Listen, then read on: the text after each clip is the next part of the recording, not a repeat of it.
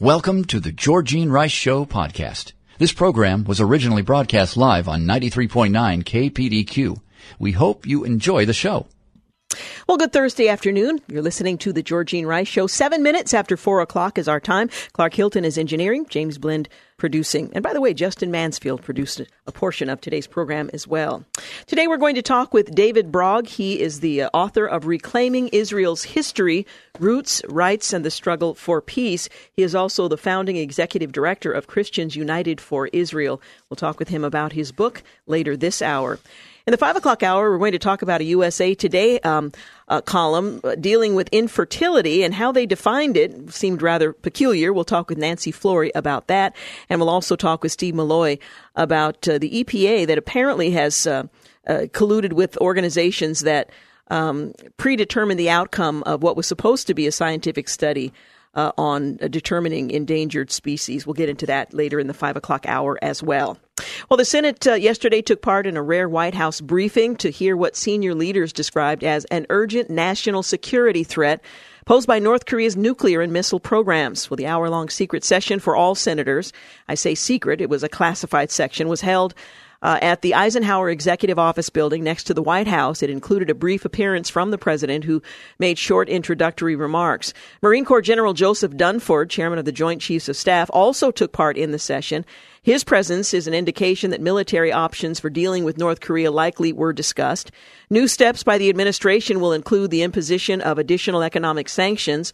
The White House, according to Defense Secretary Jim Mattis, Secretary of State Rex Tillerson, and the Director of Intelligence, Dan Coats, in a joint statement after the briefing, the United States seeks stability and the peaceful denuclearization of the Korean Peninsula. We remain open to negotiations toward that goal. However, we remain prepared to defend ourselves and our allies. Well, the president's speech seeks to pressure North Korea into dismantling nuclear, ballistic missile, and proliferation programs through imposing tighter economic sanctions and diplomatic measures, the three leaders also said. The senior officials noted that past efforts to halt the North Korean illicit arms program had failed. With each provocation, North Korea jeopardizes stability in Northeast Asia, poses a growing threat to our allies and to the U.S. homeland, they stated. Senator John Bizzaro told MSNBC the meeting was very consequential and included discussion of North Korea's shift from liquid to solid fuel missile, improving nuclear weapons and missile capability. He said he favors increasing sanctions, including sanctions on China. Senator Chris Coons called the session very clear-eyed, sober, and serious. He told MSNBC the administration is working to avoid a conflict and making it clear to China how serious we are about preventing North Korea from developing the capability to deliver a nuclear warhead by ICBM against the United States and one of our key allies, and that there are real efforts being made to avoid a misunderstanding or miscalculation, because I do think this is a very dangerous circumstance and situation, end quote. Well, the administration recently completed a review of North Korean policy. New policies under consideration are imposing so-called secondary sanctions on the North that would be designed to cut off supplies of missile and nuclear goods from places such as China and Russia. A UN panel of experts revealed in a report in February that debris obtained from a North Korean missile flight test last year included Chinese and Russian components. So on the one hand, China is trying to control its neighbor. On the other hand, giving them the very elements that will help them reach their goal. President Trump pressed China's leader Xi Jinping during the recent summit meetings in Florida to pressure North Korea into giving up its nuclear arms and long-range missiles. As it celebrated its anniversary earlier this year, there had been announcements from the North that they were going to test fire a nuclear weapon. That did not happen, which should be taken as something of a success. Many are suggesting. Well, during the meeting with President Xi, the Chinese leader, Xi told our president that China does not have the leverage over the Kim Jong-un regime in Pyongyang that the U.S. government believes it has, according to the White House official. China has limited purchases of coal from North Korea, but so far has not used its ability to restrict fuel oil exports to pressure the regime. North Korea relies on China for as much as 90% of its foreign trade. White House officials and congressional aides sought to play down the significance of the briefing that comes amid some heightened tensions, but all the officials said the threat from North Korea remains serious. Senior administration officials said of the session that had been scheduled for some time and is not in response to a particular event. I think it's really an expression of how seriously the president is taking this and that he wants to engage with Congress on it. Well, the aircraft carrier strike group led by the USS Carl Vinson is expected to arrive near the Korean Peninsula in the next day, and a U.S. missile submarine also has been deployed to the area. The U.S. Air Force Strike Command also announced that the U.S. long-range nuclear missile was test-fired at the Vandenberg Air Force Base, California on Wednesday.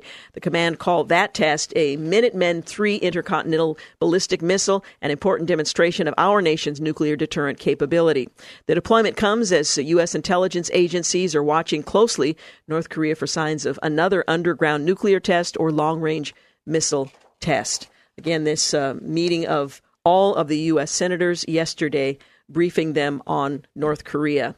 Well, House Republicans have unveiled a stopgap bill to keep the government open past a shutdown deadline of midnight on Friday. House Appropriations Committee Chairman Rodney Frelinghuysen says the one-week measure would buy time to wrap up talks on a $1 trillion plus catch-all spending bill covering the rest of the fiscal year.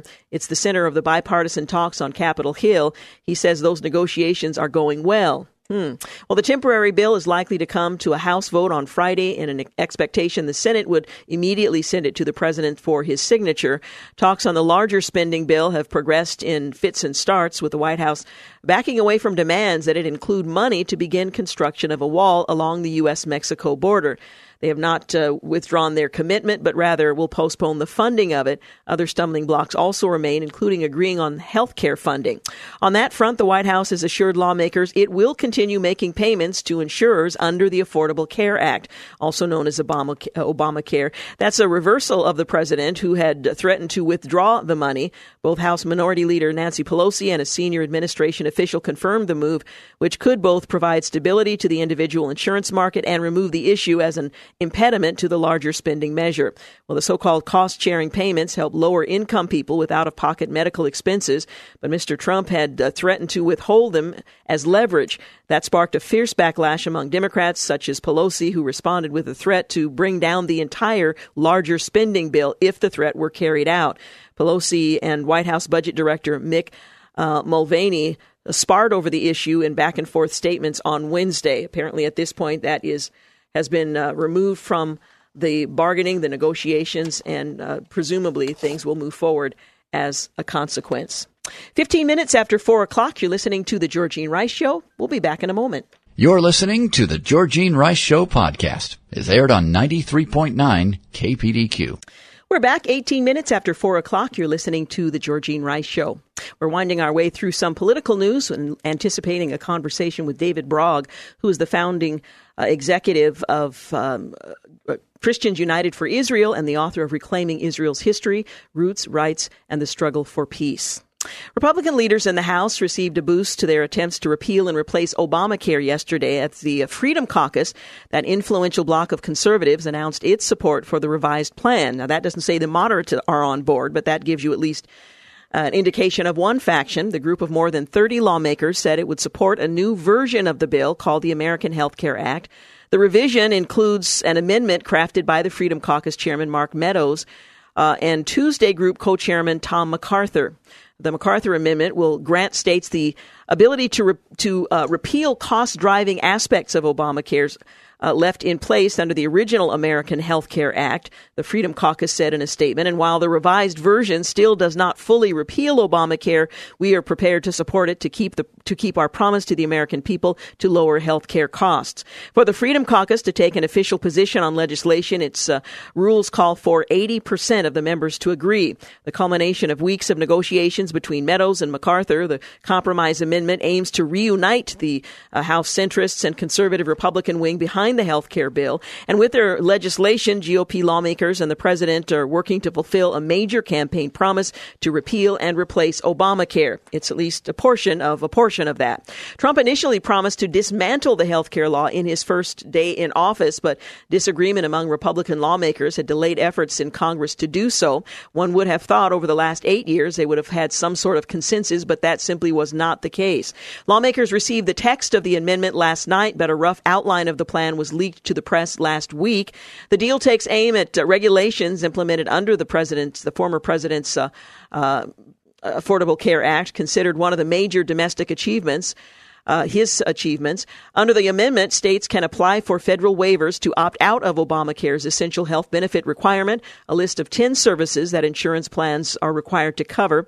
The measure leaves in place a provision of Obamacare that prohibits insurers from denying coverage to patients with pre-existing conditions, but allows states to waive its community ratings rule, which ban insurers from charging sick people more than healthy ones.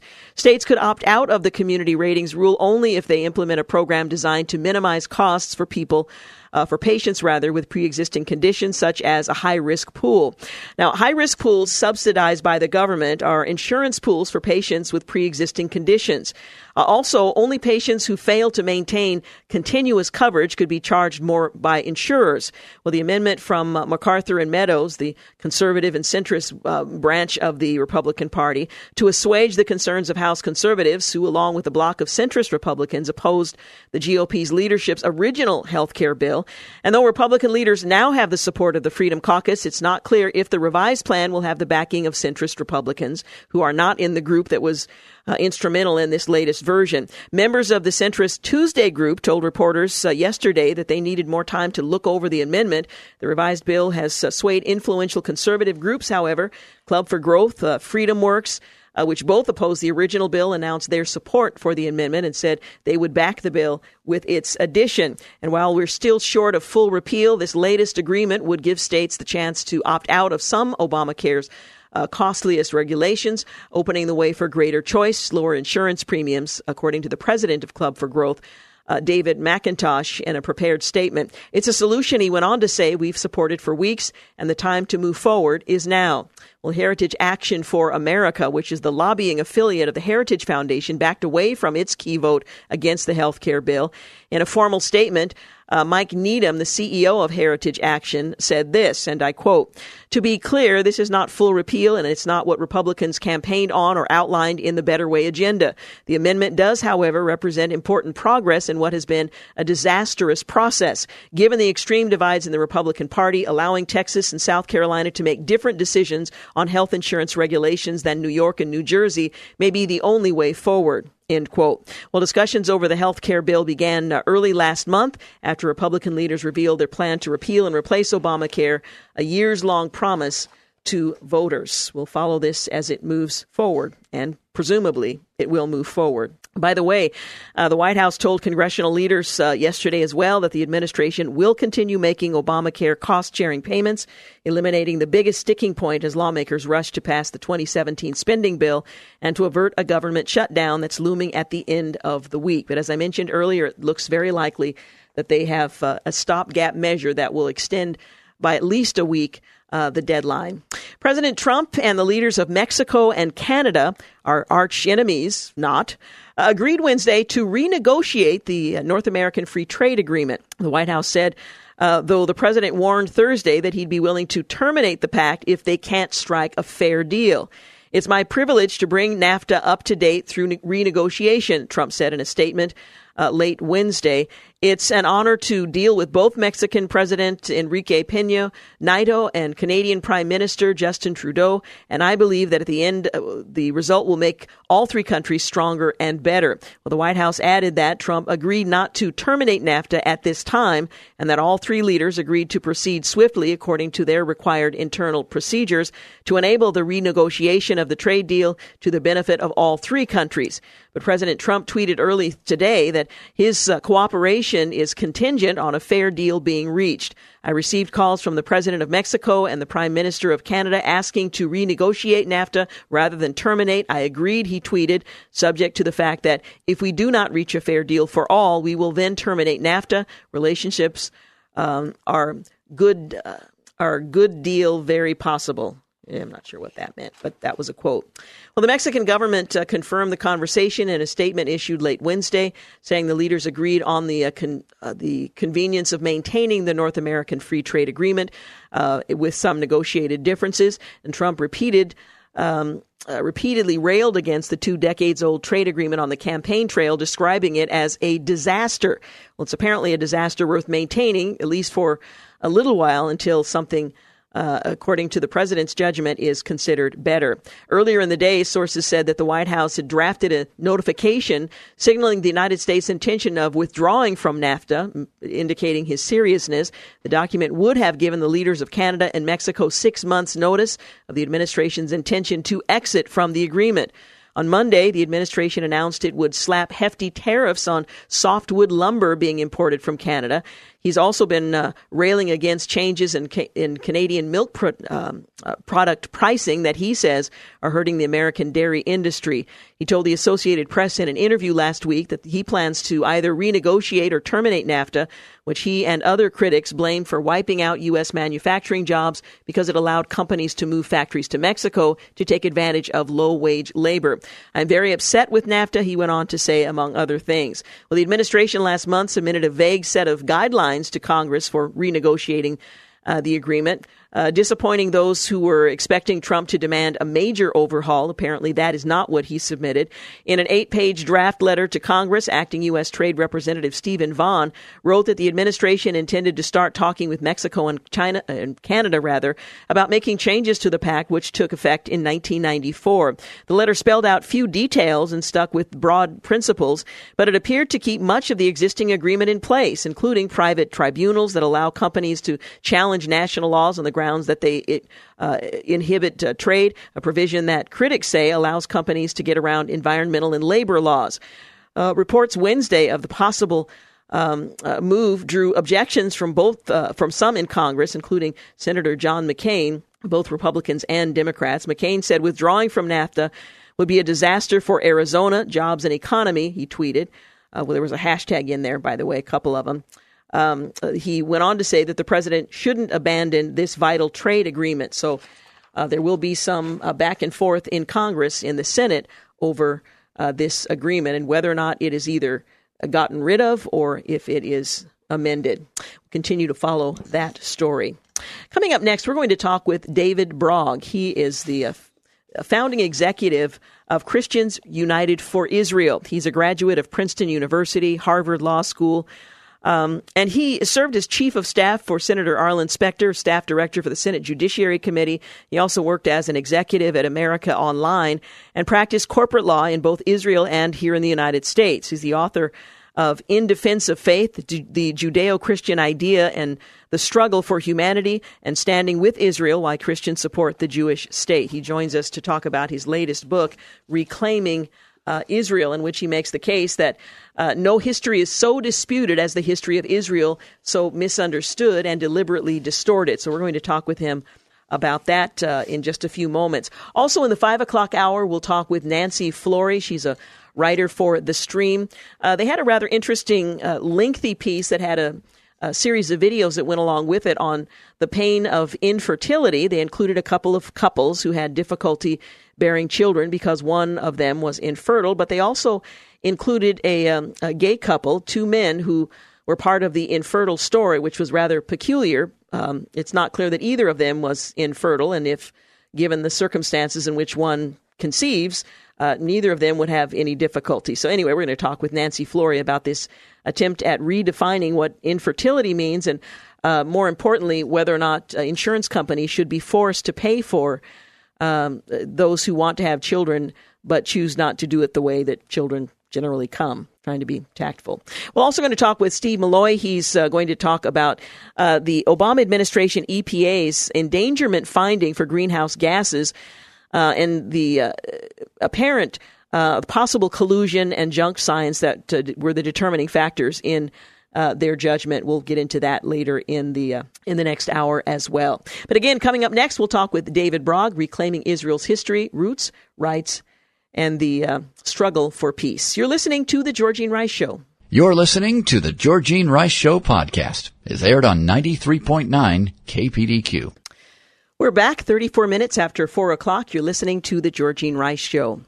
With the new administration, that means America will focus on repairing relationships with Israel for the first time in some 25 years. It also means the left will be working harder than ever to undermine those efforts.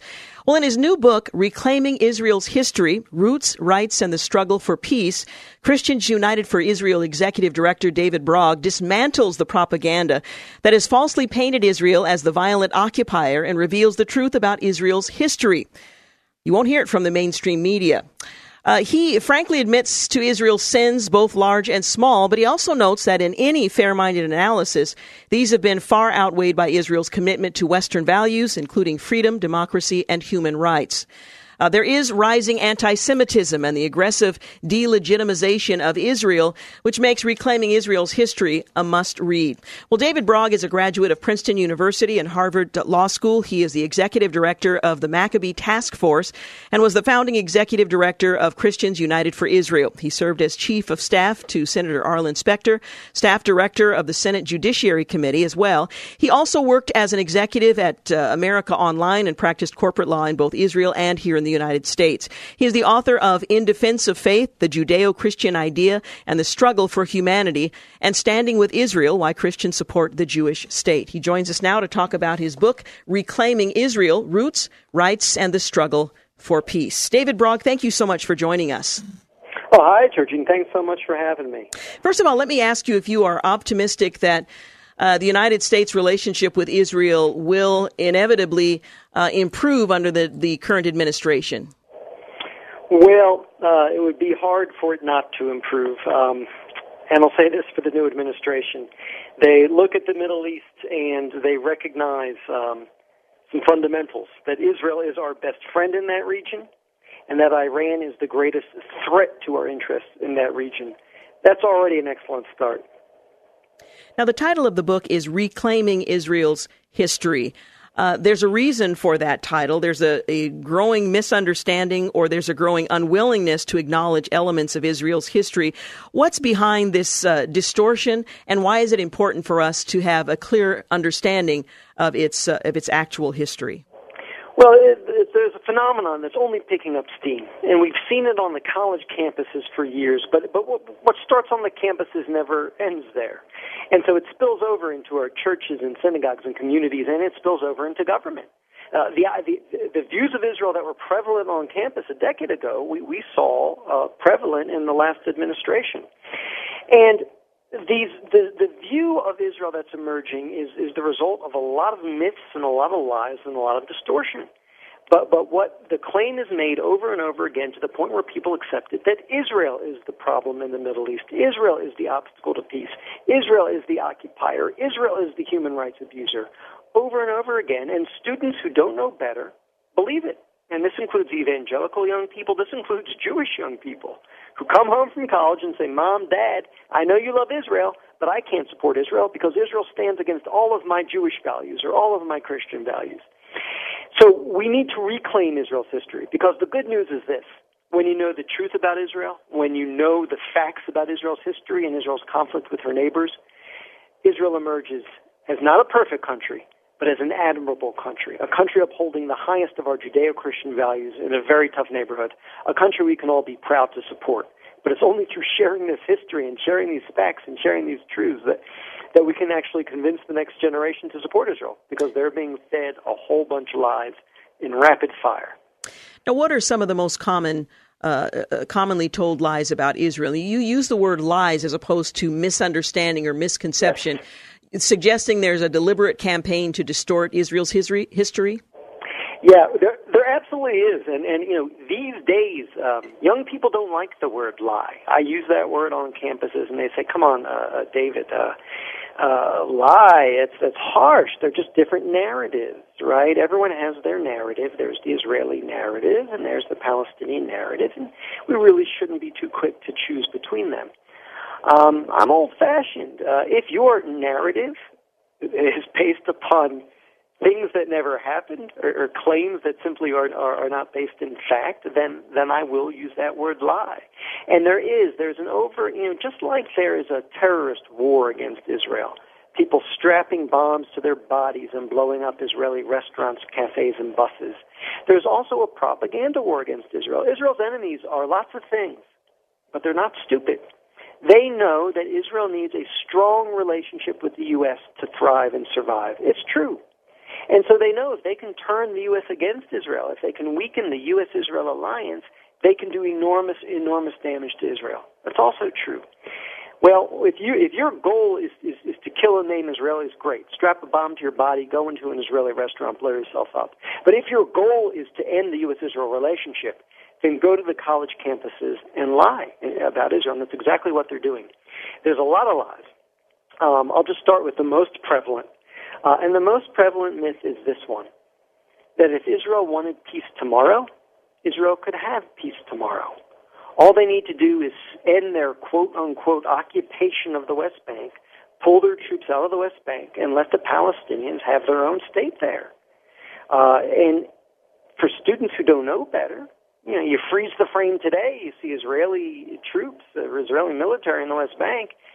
It makes perfect sense. Sure, Israel should leave, let the Palestinians have a state, and they'll live side by side in peace and harmony. When you know that's not true, when you know that that's a false explanation of the conflict, is when you know the history, and you know that Israel's actually done that. It's offered the Palestinians a state of their own in all of the West Bank and Gaza, half of Jerusalem, not once, not twice, but on 5 separate occasions. And each and every time the Palestinians have said no, and very often they've said no violently in the form of bombs and stabbings and attacks. And when you know that history, you realize, no, Israel is not the source of the conflict. Israel is not the problem. Israel couldn't just have peace tomorrow. The problem is something deeper, and that is Palestinian unwillingness to accept the existence of a Jewish state in any size, shape, or form. There are moderate Palestinians. There are wonderful Palestinians who really would love 2 states for 2 people living in peace and harmony next to one another. The problem is they're not in power. And the problem is lately they haven't even been a majority. Palestinian leaders have turned down Israel's peace offers. They've turned them down violently, and they've turned them down for one reason. They'd rather not have their own state if it means accepting Israel as a Jewish state. They're committed to the destruction of Israel. They think all the land belongs to them. One of the things you point out in the book in reflecting on the history of Israel is how the Romans invented the word Palestine to sever the connection between the Jewish people and their land, and how subsequent conquerors doubled down on this strategy. Talk a bit about that history, the origin of the word, and how it's been used even in modern times. Well, among the other myths about Israel is this idea that Israel is some sort of consolation prize to the Jews because of the Holocaust. So European powers gave European Jews land in the Arab Middle East as consolation, compensation for the Holocaust, and that Jews never had a connection to that land. That too is a myth, and anyone who reads their Bible knows the Jewish connection to this land goes back almost 3,500 years, and the Jews lived there, lived out the stories of the Bible there, and then they rebelled against Rome, and the Romans didn't much like that. They killed a lot of Jews, they exiled a lot more, and they decided, you know what, we're going to rename this country in a way that severs the connection between the Jewish people and the land of Israel. The land was called Judea in Roman times. It was the province of Judea, and when a land is called Judea, you kind of know who lives there. You might as well call it Jewland. The Romans said, no more, we're going to change the name, and just for spite, we're going to call this land after your traditional enemies, the biblical enemies, the Philistines. They changed the name from Judea to Philistina, which became Palestina, which became Palestine. But that tactic, denying the Jewish connection to the land of Israel as a way of destroying and delegitimizing Israel, has been picked up by Israel's enemies throughout the ages. In fact, as recently as the present day. When Israel made the 4th of its recent peace offers to the Palestinians, I mentioned 5 times. When it made the 4th of these peace offers to Palestinians, it was at Camp David in the year 2000. And Bill Clinton was there with Israeli Prime Minister Barak and the Palestinian leader Yasser Arafat. And Arafat, as Clinton later said, Arafat was there for 2 weeks and turned down every peace offer. But towards the end, he did something very interesting. He turned to President Clinton and said to Clinton, there never was a Jewish temple in Jerusalem. Why would Arafat say something that absurd to Clinton, who comes from a Christian background and knows very well there was a Jewish temple in Jerusalem? That's where Jesus turned over the money changers' tables. That's where he taught. That's where he prayed. Well, he said it to Clinton because it's critical to his worldview. If Yasser Arafat doesn't deny the connection of the Jewish people to the land of Israel, if he acknowledges it, well, then he's on the slippery slope, isn't he? Because then he might have to acknowledge that Jews have a right to live there too, and Jews have a right to a country there too, and that's something he could never allow to happen. So he's got to double down. He's got to deny this Jewish connection to the land of Israel, continuing in the tradition the Romans started.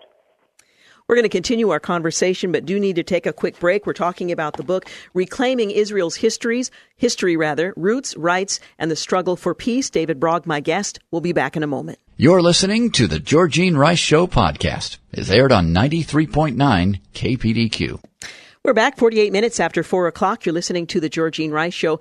We're talking about the book, Reclaiming Israel's History, Roots, Rights, and the Struggle for Peace. David Brog is my guest.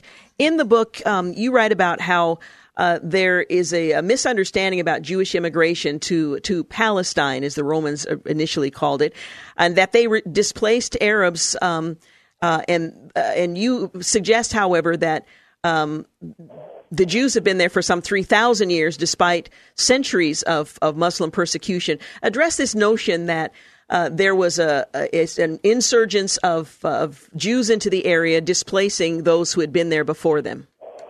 Well, it's I think a common notion, and it's a bit of a silly notion that I guess Palestine could only hold so many people, is the premise. There's no such thing as growth. It can only hold so many people.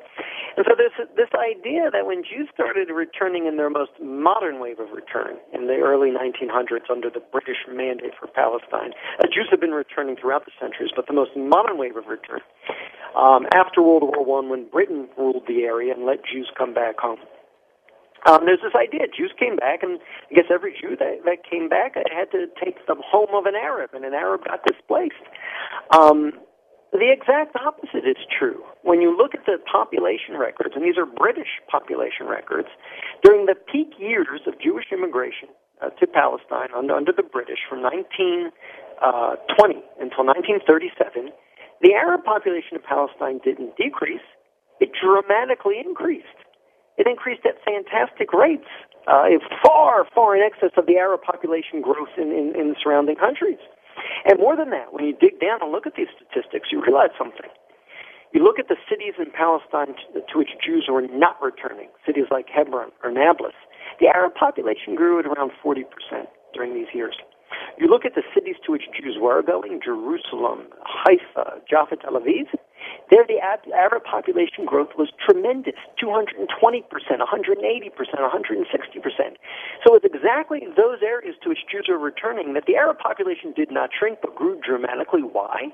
Because the Jews were creating so many economic opportunities that Arabs streamed in, both from surrounding Arab countries and from those parts of Palestine to which Jews were not coming. So we see, as often is the case, you take a myth about Israel, you study it, you put it under the microscope, the exact opposite often turns out to be true. You make the point that most of Palestine's Arabs never identified themselves as Palestinians until after the 1967 war. Maybe you can talk a bit about the 67 war and why that change in self-identification took place at that time. Yeah, it's a new people we're dealing with, and I think it's important. I think people have this sense that the Jews wanted a country, so they went to a country called Palestine, conquered it, expelled its residents, and took it for themselves. So as we discussed, not true at all. Jews have always lived there. Jews have always returned to there. Jews have rights there too. And during their years of return, there was never a country called Palestine. This had been a small province in the Ottoman Empire. Then the British took it over in something called the British Mandate for Palestine. But there was never an independent country called Palestine. The identity is very new. And that's because really until the British Mandate for Palestine, 1920, the local Arabs didn't really have a sense of themselves as Palestinians or even as Arabs. They considered themselves Ottoman subjects. During the British Mandate for Palestine, it was a time when these Ottoman subjects had to find new identities. And so they took on a variety of different identities. At first, they considered themselves Southern Syrians. The only geographic entity that was relevant to local Arabs was the entity of Syria. They said, we're part of a large country called Syria. The southern part, maybe we're Syrians. Later, another ideology called Pan-Arabism pan-Arab nationalism began to grow. That was the idea that all of the Arabic speakers from Morocco to Iraq were part of one large Arab world and one single Arab people. In time, other identities came. The Jordanians conquered the West Bank in 1948. A lot of the Arabs who lived there identified themselves as Jordanians. There were all of these conflicting identities. It wasn't until 1967, when Israel liberated this land from Jordan, that Jordanian identity ceased to be a competing factor. It wasn't until 1967 when Israel defeated the top pan-Arab nationalist, President Nasser of Egypt, that this idea of pan-Arabism, belonging to one large Arab people, ceased to be a competing factor. And the Syrian identity had ceased to be a competing factor years before. So after 1967, these Arabs that had lived in this area, that had traded hands and traded identities, finally said, okay, here we are in this territory. We want to have our own identity, and we want to seize an identity focused on our particular geography. And they started calling themselves Palestinians. The amazing thing is that the Jews, the Israelis, a 3,500-year-old people, looked at this new people, just decided that we're Palestinians now, and basically said, welcome, ahlan wa sahlan, take half the land, have it as your own country, live side by side with us in peace. Unfortunately, that offer was turned down, and repeatedly turned down. I want to talk about the extraordinary lengths to which Israel's military goes to protect Palestinian civilians. But before we do that, I wanted to invite you to talk a bit about the largely untold story about how the leader of Palestine's Arabs collaborated with the Nazis in murdering the Jews in Europe before they could reach their ancestral homeland. Yeah, well, it's a tragic story and not well known. But as we've been discussing, the Palestinians are a new people, and the first leader they had was under the British Mandate, and the British, had control of this area and called it the British Mandate for Palestine. And the guy who led Palestine's Arabs at that time was named Haj Amin al-Husseini, but he was known by his title, the Mufti of Jerusalem. Mufti is a senior Islamic religious leader, like a bishop. So he was the Mufti of Jerusalem. And he didn't like the fact that the British were letting Jews return to their homeland. He protested, and they did some economic protests. They started an armed revolt against Britain. During their armed revolt against Britain, they also attacked their Jewish neighbors and started murdering Israeli civilians. Terrorism is nothing new to the Palestinian cause. But when that failed, when Britain defeated him, he seized upon a new idea, which is if I can't get Britain to stop letting Jews come back to their homeland, maybe I could help Hitler kill the Jews in Europe before they can ever make it back home. And that's exactly what he did. There's no two ways about it. He moved to Berlin. He met with Hitler shortly after his move. And he began broadcasting Nazi propaganda in Arabic throughout World War II.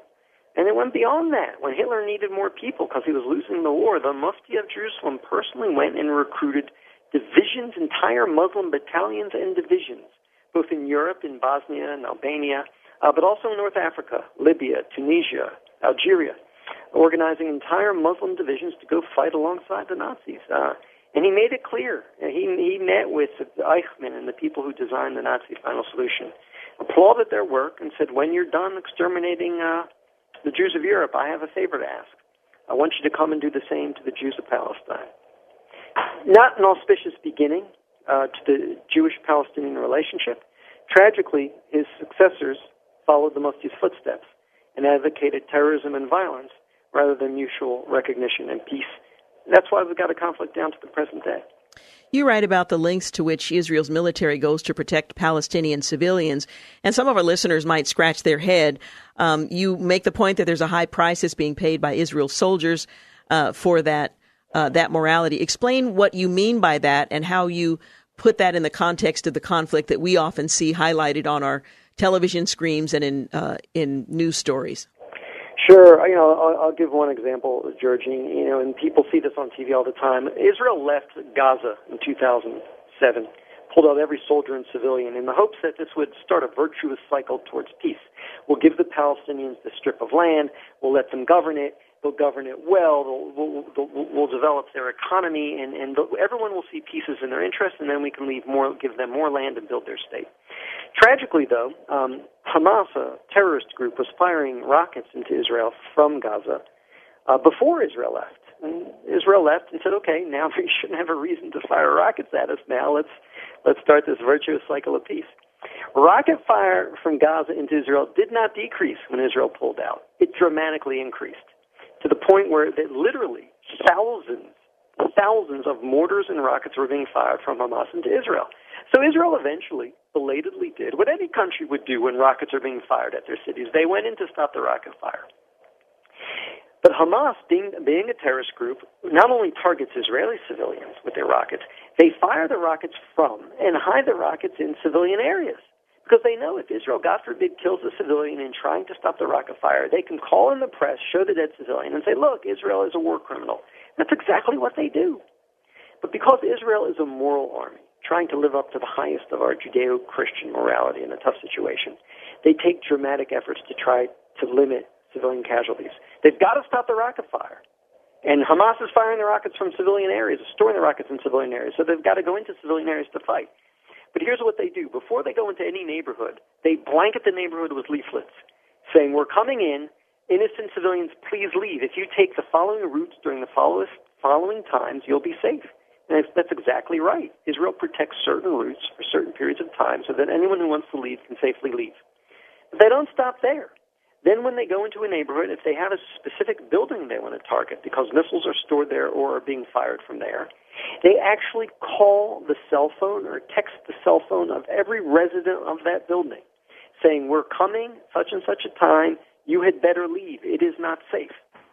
Well, the Palestinians know that Israel doesn't want to harm civilians, and they know that the Israelis are coming to particular buildings because the Israelis leaflet and call. So what do? They tell the civilians of these buildings to go to the roof. They say, you'll be safe. Israel will never bomb this building if you're seen on the roof. And they're right, by the way. Israel never would bomb a building if civilians are seen on the roof. So they go up to the roof, and Israel's had to abort mission after a mission because Palestinian civilians are on the roof. Well, I tell you, I wish we had more time, but we are out of time. The book is titled Reclaiming Israel's History, Roots, Rights, and the Struggle for Peace. I think our conversation illustrates how significant this book would be to help us better understand Israel. David Brog, thanks for joining us. Thank you, Georgie. Appreciate it very much. I apologize for that, but the clock ticks. We'll be back. You're listening to the Georgene Rice Show podcast. It's aired on 93.9 KPDQ. We're back. Welcome to the second hour of the Georgene Rice Show. Clark Hilton is engineering today's program. Well, on April 22nd, USA Today published an article, according to my next guest, and I've been there and read it, titled The Psychology of Infertility. Now, lots of us are familiar with the pain associated with infertility. The article highlighted 3 couples that couldn't have children. The couples chose to have a child through in vitro fertilization, adoption, and surrogacy. Again, the subject was infertility. And while music played in the background, the couples talked about the trouble they'd had conceiving. There was only one problem, my guest points out. One couple was made up of 2 men. We don't have a uterus, they explained. Which begs the question, why are you in an article about infertility? Well, here to talk with us about that is Nancy Flory. She's a writer for The Stream. She asked the question, are 2 gay men infertile? Well, the answer is yes, according to USA Today. Thank you so much for joining us. Oh, thank you for having me. This seems a little bit absurd. What was the point that USA Today was attempting to make? Really, it was about... It was just this flowery article about people who couldn't conceive and the struggles that they go through and all of that.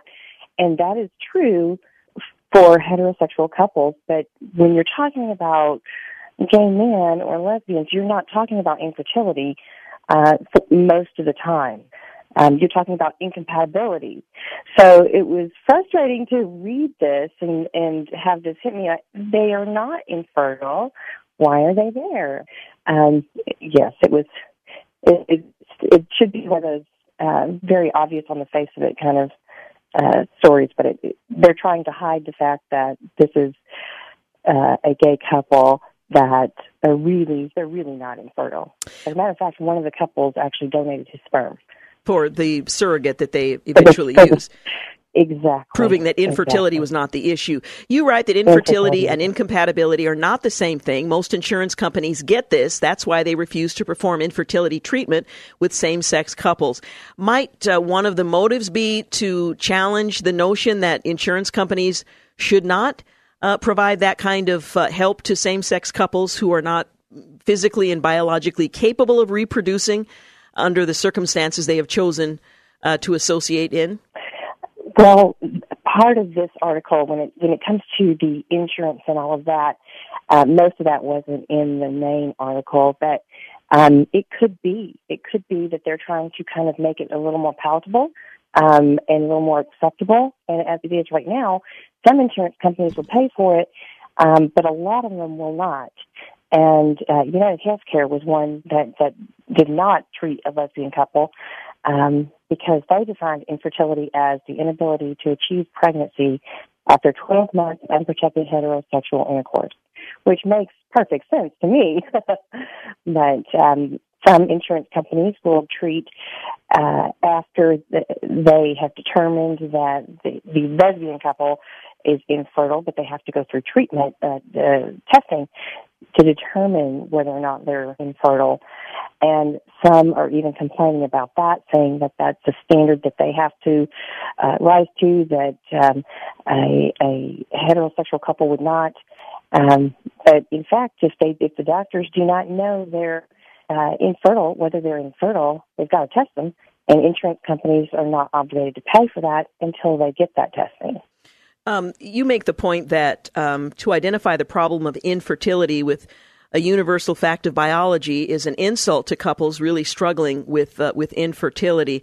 Do you think this is an attempt to further normalize the notion that same-sex couples and heterosexual couples are essentially the same? They face the same struggles, and in this case with infertility, which is a word that doesn't apply under the circumstances of their relationship.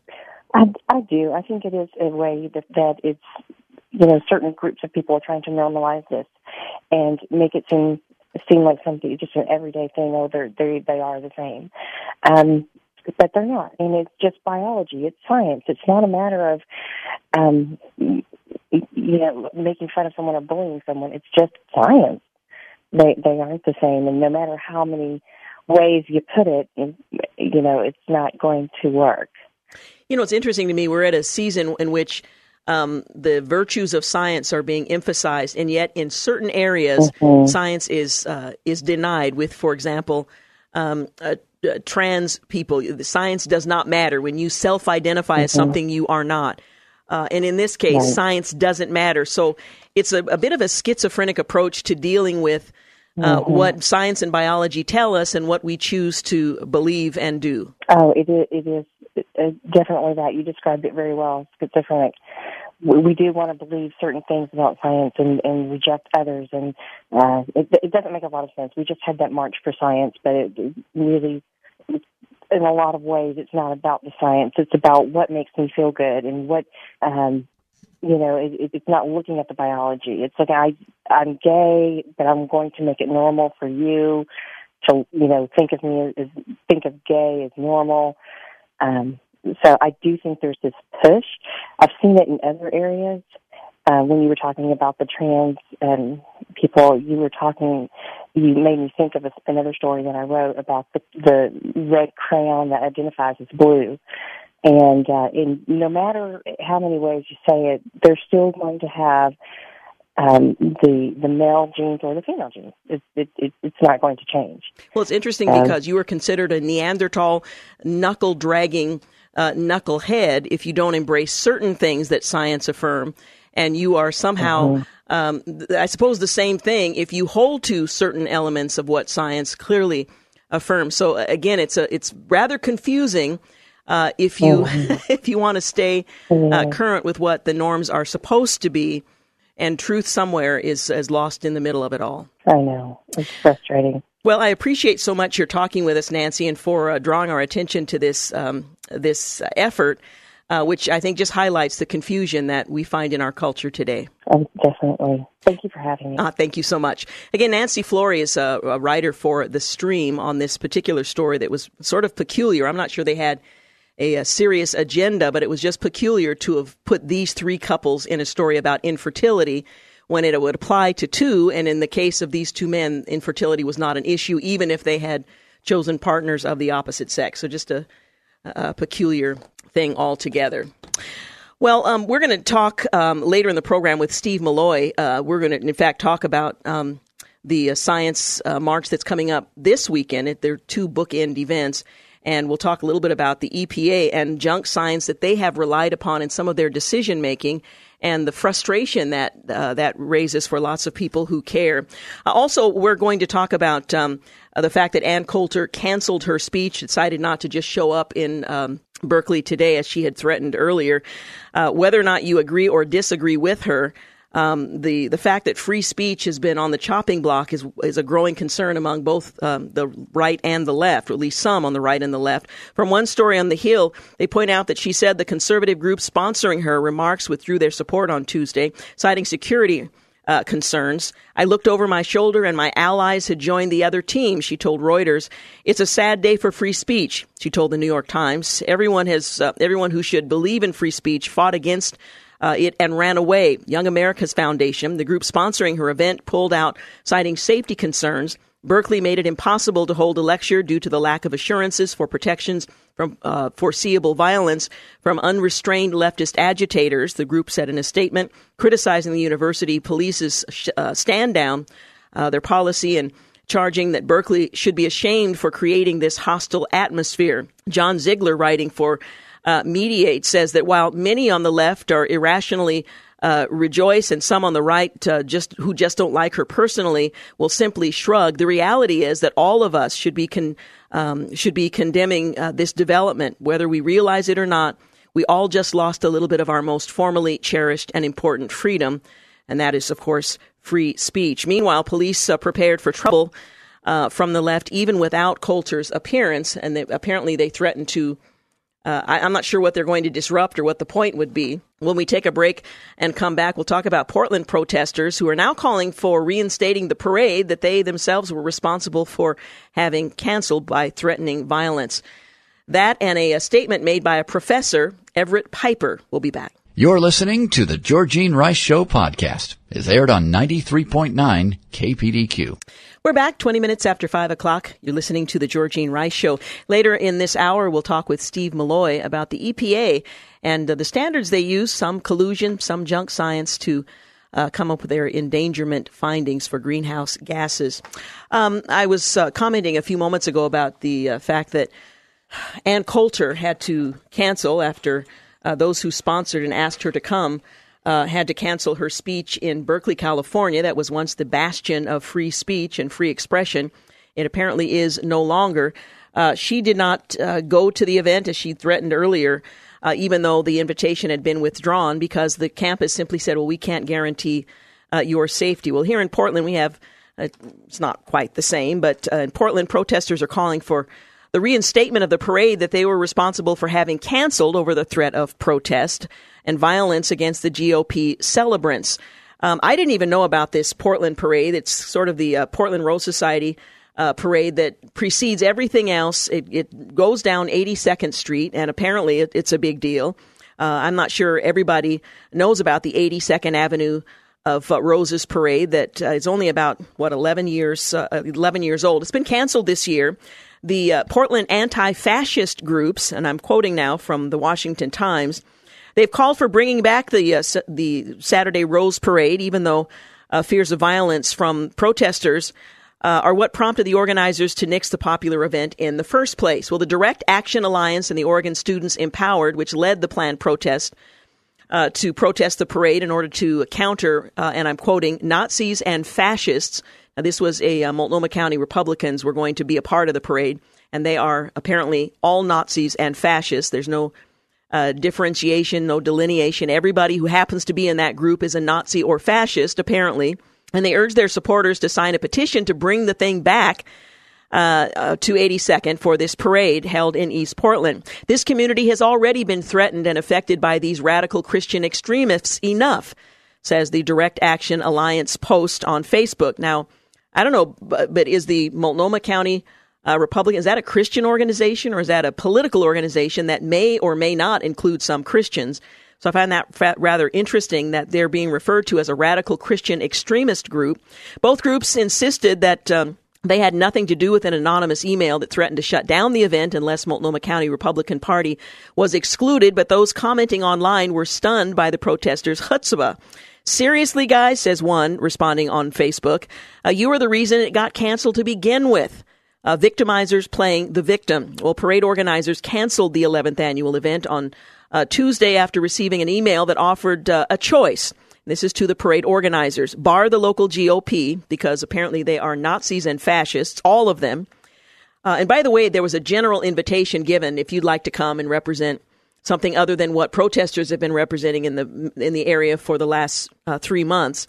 Come and be a part of the parade. So you didn't sign up for it. You could just come and be a part of that element of the parade.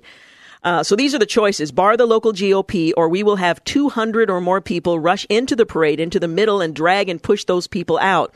You have seen how much power we have downtown and that the police cannot stop us from shutting down roads. So please consider your decision wisely, said the email from the giver at riseup.net.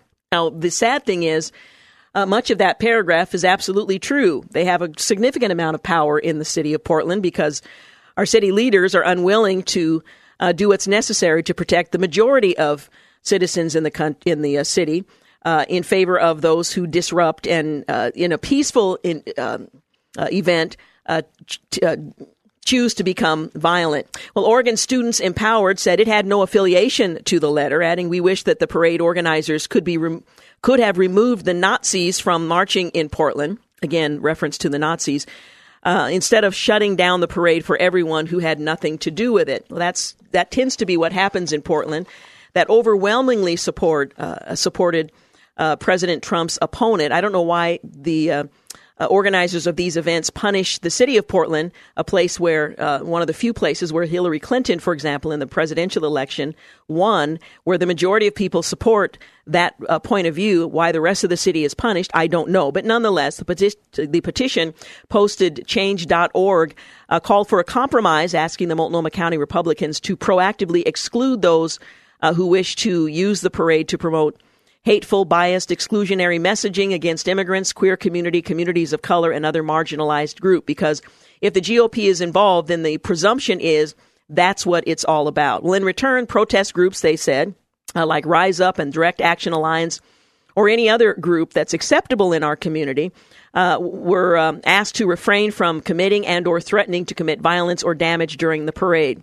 In other words, we only want one perspective expressed in our community. That's us, and we won't erupt into violence if you choose to simply step away. It's a sad thing. Well, I was especially taken by Professor Everett Piper, who wrote to fellow academics. Now, Dr. Piper is president of Oklahoma Wesleyan University.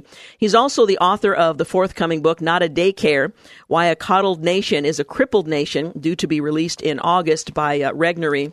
And this is what he writes about this one-sided view of how the country seems to be tilted, and particularly in an academic setting. He writes, "It seems that hardly a day goes by when the call for safe spaces and speech codes is not headline news. Every week, there are too many stories to count of colleges and universities showing themselves to be more bastions of ideological fascism than bulwarks of intellectual liberty, where students and faculty alike seem to be more passionate about restricting debate than they are about defending the freedom to disagree. This week's victim of the Snowflake Rebellion is Ann Coulter, who's just confirmed that she is canceling her controversial speech at UC Berkeley after she lost the backing of conservative groups that had initially sponsored her appearance, according to the New York Times. I'm not writing to affirm or refute Ann Coulter or her views. I am writing to implore Berkeley Chancellor Nicholas Dirks and all other leaders of America's educational community to remember our industry's rich history of the liberal arts. I am writing to plead with my colleagues to stand firm for the Academy's millennia-old commitment to freedom of speech, freedom of expression, freedom of inquiry, freedom of thought. I am writing on behalf of liberty. I'm writing because I believe in classical liberalism. I am writing because I believe in human freedom. I am writing because I believe in truth." And by the way, well, I won't even go into that now, but truth, according to some African-American activists, is an element of white supremacy, that there is no absolute truth, that is simply a tool used to express white supremacy. That's a whole other subject for another day. But what has happened to the ivory tower, he goes on? Whatever became of the free exchange of ideas? Whatever happened to the value of a good argument? When did the desire to learn become supplanted by the right to be affirmed? When did education become more interested in celebrating personal feelings than pursuing objective facts? The answer to the riots and rebellion that Berkeley and many other college campuses are facing is not found in the tyranny of false tolerance or the ideological safety of trigger warnings. It isn't found in more restrictions and more legalism. It isn't found in perpetrating victimization, violence, or vengeance. It is found in returning to the age-old mission of the liberal arts academy, in veritas, in the pursuit of truth, and in its desired behavioral outcome, the practice and virtue of love, as C.S. Lewis told us in the Chronicles of Narnia. It is found in what is good, not in what is safe. Chancellor Dirks has stated that Berkeley is the home of free speech movement. I would beg to differ. Human freedom, intellectual or otherwise, was not born in Berkeley, California, but rather in the community called Bethlehem some 2,000 years ago. The fundamental principles of higher education are grounded in the words of the Word, that truth that was made flesh and dwelt among us, in the Logos, in the external pre-existent alphabet, the Alpha and the Omega, the beginning and the end. The very freedom Dr. Dirks and all others of his ilk claim to hold so dear finds its home not at a campus near the sandy beaches of our west coast, but rather in a stable under the stars of the ancient Israel. Free speech at Berkeley or anywhere else, for that matter, has never been achieved outside the context of the foundational admonition, dare I say biblical admonition, stated very succinctly in Berkeley's own founding motto, "Let there be light."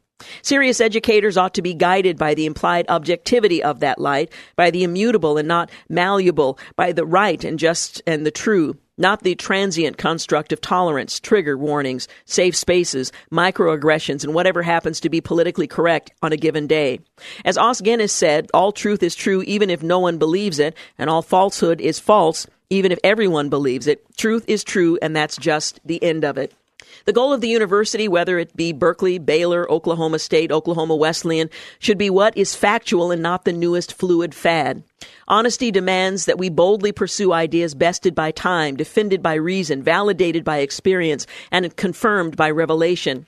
We will only find truth when we place our confidence in it and not in ourselves. We will only learn when we love truth enough to measure all ideas with a measuring rod outside of those things being measured, and are willing to discard those ideas we find to be intolerable, inferior, and useless. History has taught us time and time again that political power always raises its angry fist when timeless principles are lost.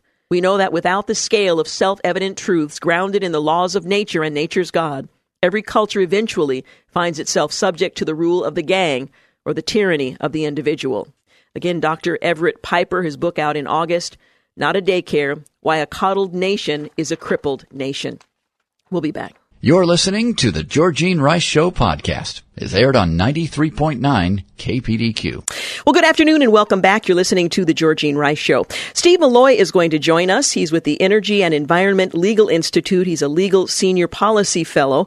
He wrote a letter to the editor in the Wall Street Journal in response to an editorial titled Highway from the Endangerment Zone. He joins us now to talk about the possibility of collusion between the previous administration, the Obama EPA, that they may have improperly predetermined the outcome of the endangerment finding rulemaking. Thank you so much for joining us. Georgene, thanks for having me. Well, let's start with the editorial you were responding to in your letter to the editor in the Wall Street Journal. Well, President Trump promised to drain the swamp, and one of his big campaign platforms was climate, drain the climate swamp, and shrink EPA, if not eliminate EPA. And so when you get to climate, the original sin with EPA is that EPA declared carbon dioxide and other greenhouse gases to endanger the public welfare. That's called the endangerment finding. And so people like me, prominent climate skeptics, we expect the president to live up to his promises and to, among other things, roll back this endangerment finding because carbon dioxide is not dangerous. In fact, it's necessary for life. But, since President Trump has been in, the swamp has kind of taken over, and the swamp is pushing back. And the swamp doesn't necessarily want to have the endangerment finding rolled back. And the swamp has actually somehow persuaded the editorial board of the Wall Street Journal, which is normally sees things eye to eye with folks like me. So I had to respond, and I just, pointed out. So the journal editorialized why it's okay to leave the endangerment finding in place. It's not going to matter that the EPA considers carbon dioxide to be a toxic substance that's hazardous to public health and welfare. So I responded. So doesn't science require precision, accuracy, and truth? Well, and honesty, right? So if you read my letter, you'll see that, EPA, and I was sort of polite in my letter. I mean, there's no question EPA had predetermined the outcome of the endangerment finding. They knew that they were going to say carbon dioxide was a threat to public welfare. They knew that, and that's improper. And they finalized this endangerment finding around the time that, if you remember, November, December 2009, ClimateGate, the scandal over the emails, climate scientists broke. And EPA point blank refused to even consider any of that, even though, the ClimateGate scandal validated everything skeptics had been saying about climate scientists, how they've been lying and cheating all these years. And then also, I guess, my final point is that, look, the court decision that allowed EPA to regulate carbon dioxide occurred amidst, early climate hysteria. When Al Gore's movie first came out, people didn't know one thing from another. Well, 10 years later, we know a lot. EPA didn't consider the global warming pause, which is still going on. People say, 2016 is the hottest year ever. Well, that's not true. 2016 is no warmer than 1998, which was the last major El Nino year. And it's despite having, we have a lot more carbon dioxide and other greenhouse gases in the atmosphere. So, and of course, we haven't had a major hurricane in 10 years. Tornadoes are down. All the natural damages that environmentalists have claimed the global warming can cause, it's all on the decline, even though there's more CO2 and other greenhouse gases. So, this is the time to revisit the endangerment finding. Now, all of us agree, following the Science March, that science serves the public when there is a genuine effort to reach the truth. But there is a faction that says science is infallible, it's objective, it's unquestionable, it's immutable truth that cannot be challenged in any way, which sort of contradicts the whole notion of science. And anyone who challenges I don't even quite know how to describe the prevailing view, is considered a skeptic and essentially a heretic. Well, right. So we all saw the quote-unquote March for Science last week. It's really sort of a march on science. If you disagree with the American left, or if you want to defund the left, then you're anti-science. This is obviously crazy, and it's not true. And that march was comically ridiculous. It's in the notion that the left is somehow the safeguarding force of science. There's no, climate scientists in particular have done more to destroy science in this country than any group I can think of. And just moving back to the left in general, and environmentalists especially, the most anti-science people I've ever seen in my life. Well, there's another march this weekend, the People's Climate March, and you point out that there were shots actually fired at the office of one climate skeptic during last weekend's March for Science. Things are getting completely out of control. I mean, we've seen what's happened with, say, Ann Coulter at Berkeley. Well, last weekend, after the March for Science went through Huntsville, Alabama, there's the University of Alabama, Huntsville's there, and that holds the offices of John Christie, one of the most prominent climate skeptic scientists. He collects all the satellite data. That's so important. And so someone put 7 shots into the office right next to him after the March for Science. I mean, the message is pretty clear. Mm-hmm. Well, in your challenge and the information that you gathered through the Freedom of Information Act, what's likely to happen under this current administration in terms of rolling back what had previously been endorsed?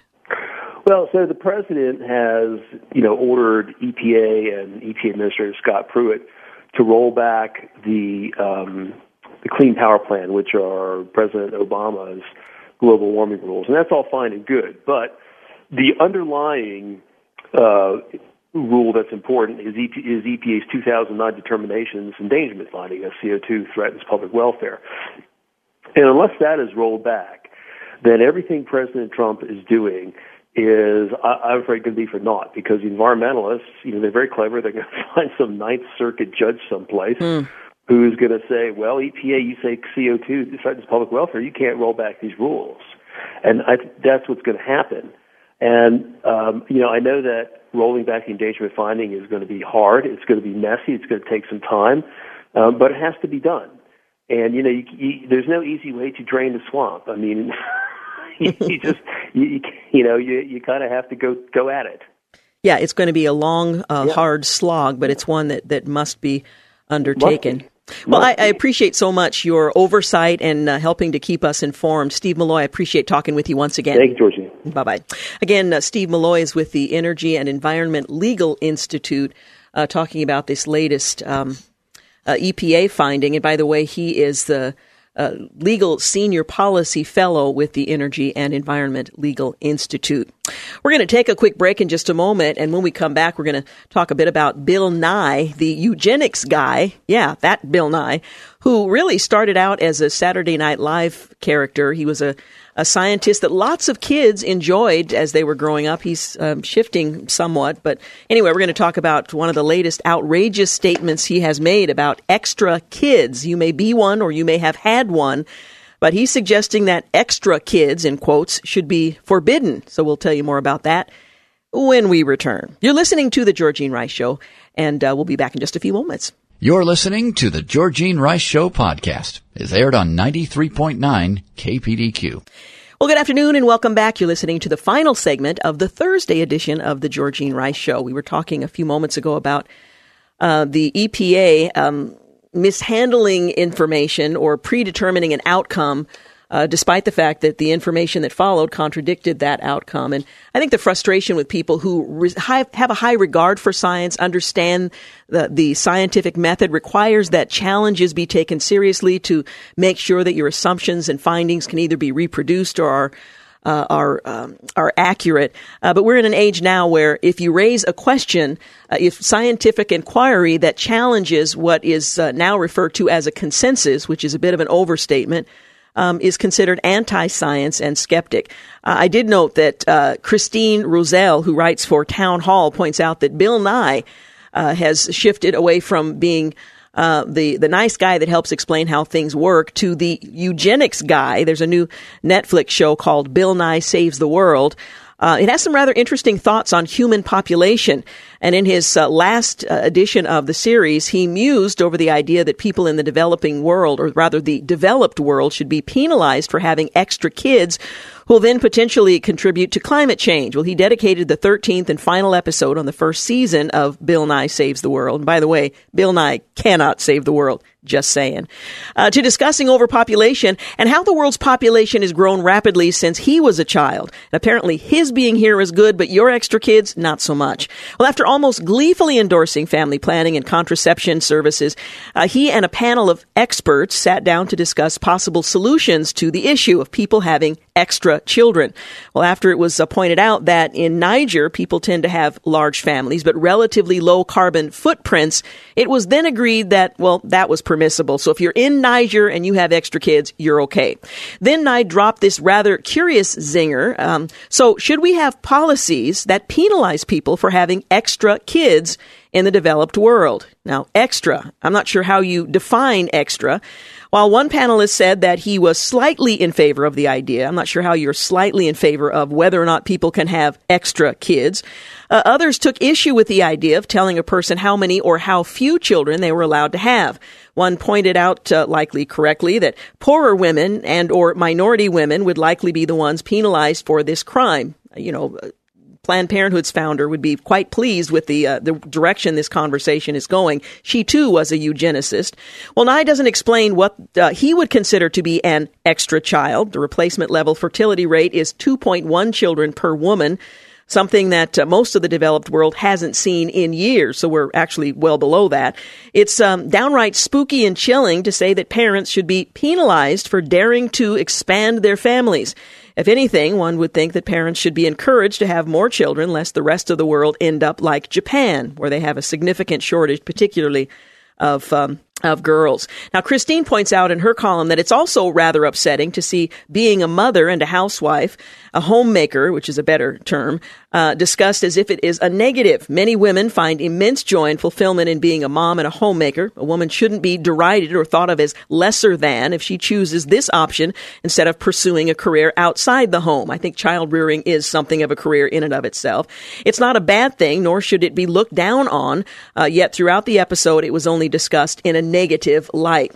Well, she concludes her column by saying, it's sad to see someone who was once a childhood hero of mine, let's be honest, Bill Nye the Science Guy days at school were always the best days, fall into this disgusting quasi-nihilist rhetoric. Bill Nye used to be the funny and informative. Now he's just cringeworthy, she writes. And for good measure, here's a list of extra kids, in quotes, who I'm pretty happy were born. She points to Celine Dion. She was the youngest of 14, clearly an extra kid. Dolly Parton, she was the fourth of 12 children, no doubt an extra kid. Stephen Colbert, who would agree probably with everything Bill Nye said, he was the youngest of 11. He clearly is an extra child. And Ben Franklin, his father's 15th child, his mother's 8th child, clearly extra. And Jim Gaffigan, the youngest of 6 children. So I'm not sure how you choose. Do you have the children and then pick which ones you want to keep, or do you just not have? I'm not sure how Bill Nye would suggest that all be sorted out, but nonetheless, Bill Guy, the eugenics guy. Well, tomorrow on the program, it being Friday, we are going to step away from some of the more serious issues in the news. And believe you me, there's plenty of serious news to be discussed. In fact, we'll probably break in if they come up with some sort of deal on the budget. We're hearing whisperings, and I talked about it earlier in the show, that there's being presented an option of kicking the can down the road another week, and that's very likely what's going to happen, at least in the House. So that gives them a bit more time, even though they've known since December that they had until tomorrow to come up with a budget. We've talked about that too, so I won't go into the detail of their irresponsibility and unwillingness to take on the difficult task of each one of the 12 spending bills that should be analyzed carefully to determine if the spending level is too high, too low, whether or not the agencies are functioning as they ought. But that's all behind us now. That's when men and women in Congress took that responsibility more seriously. That's not going to happen this time around. So they're likely going to kick the can down the road a week, which means we'll have the same conversations that we had this week, next week, in anticipation of some kind of budget deal that may or may not benefit the American people and may or may not reflect a serious consideration of the funding of various agencies in the federal government. So barring breaking in to discuss that, my guess is we're going to just focus on some of the lighter side of the news. So I hope you can join us for that. Also, I want to remind you that if you have not yet logged on to our website, kpdq.com, I want to encourage you to do that, because I know I've spoken to so many people who have said that Israel, a trip to Israel, we talked with David Brogg earlier today in his book, Reclaiming Israel's History. Many of us have said we want to take an opportunity at some point in life to travel to the Holy Land. Well, we're offering that opportunity November 1st through the 10th. Genesis Tours is going to be heading that up. There's a teaching pastor that I think you will, Sean Thornton, I think you will thoroughly enjoy. And this is a guided tour in which you have tour guides who are very well informed with the history of the land. They're very well informed with the scriptures, both Old and New Testament. And I've always been very impressed by how well they understand the land, the history, and so on. We want to give you an opportunity to join this 2017 group. In fact, it's going to be during the time when the 50th anniversary of Jerusalem, and that's in relationship to the 1967 war, when it was restored as Israel's capital. So there's lots going on during this year, 2017. But there's an opportunity for you to travel with others from around the country to explore the land of the Bible. You can go to kpdq.com and find details of some of the places you'll be visiting, some of the things you can anticipate, the cost, and some of the more common questions are answered there as well. And I should mention that Genesis Tours does a great job of just answering your questions. If you phone them with questions, they are happy to accommodate you, to provide you with whatever you need to make a decision to be a part of this 2017 trip to experience Israel. I've done it with with Genesis, and nobody does it better. Again, kpdq.com for all the important details there. Well, we are out of time. I want to thank Clark Hilton for engineering today's program. Let's see, Justin Mansfield for engineering a portion of today's program, James Blend for producing. Have a great night, and we'll be back tomorrow. Thanks for listening to the Georgene Rice Show podcast. If you'd like to download a podcast of the show or would like more information on today's guests, please visit the show at kpdq.com or on Facebook. Follow the show on Twitter at GRice Show and like us on Facebook. And join us live every weekday at 4 for more critical thinking for critical times on 93.9 KPDQ.